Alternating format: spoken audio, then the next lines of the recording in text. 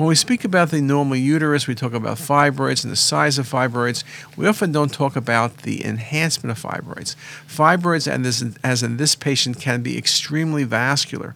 This patient had abdominal pain and a large uterine mass, or just simply a large uterine process that when I see this vascularity, look at the sagittal views, I'm thinking neovascularity. I'm worrying about the possibility of malignancy, possibly a uterine sarcoma.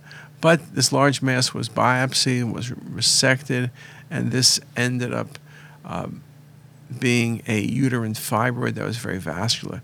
Uterine fibroids can be very difficult on CT. The variability is usually extensive, but may be relatively hypovascular. Just a very nice example of uterine fibroids.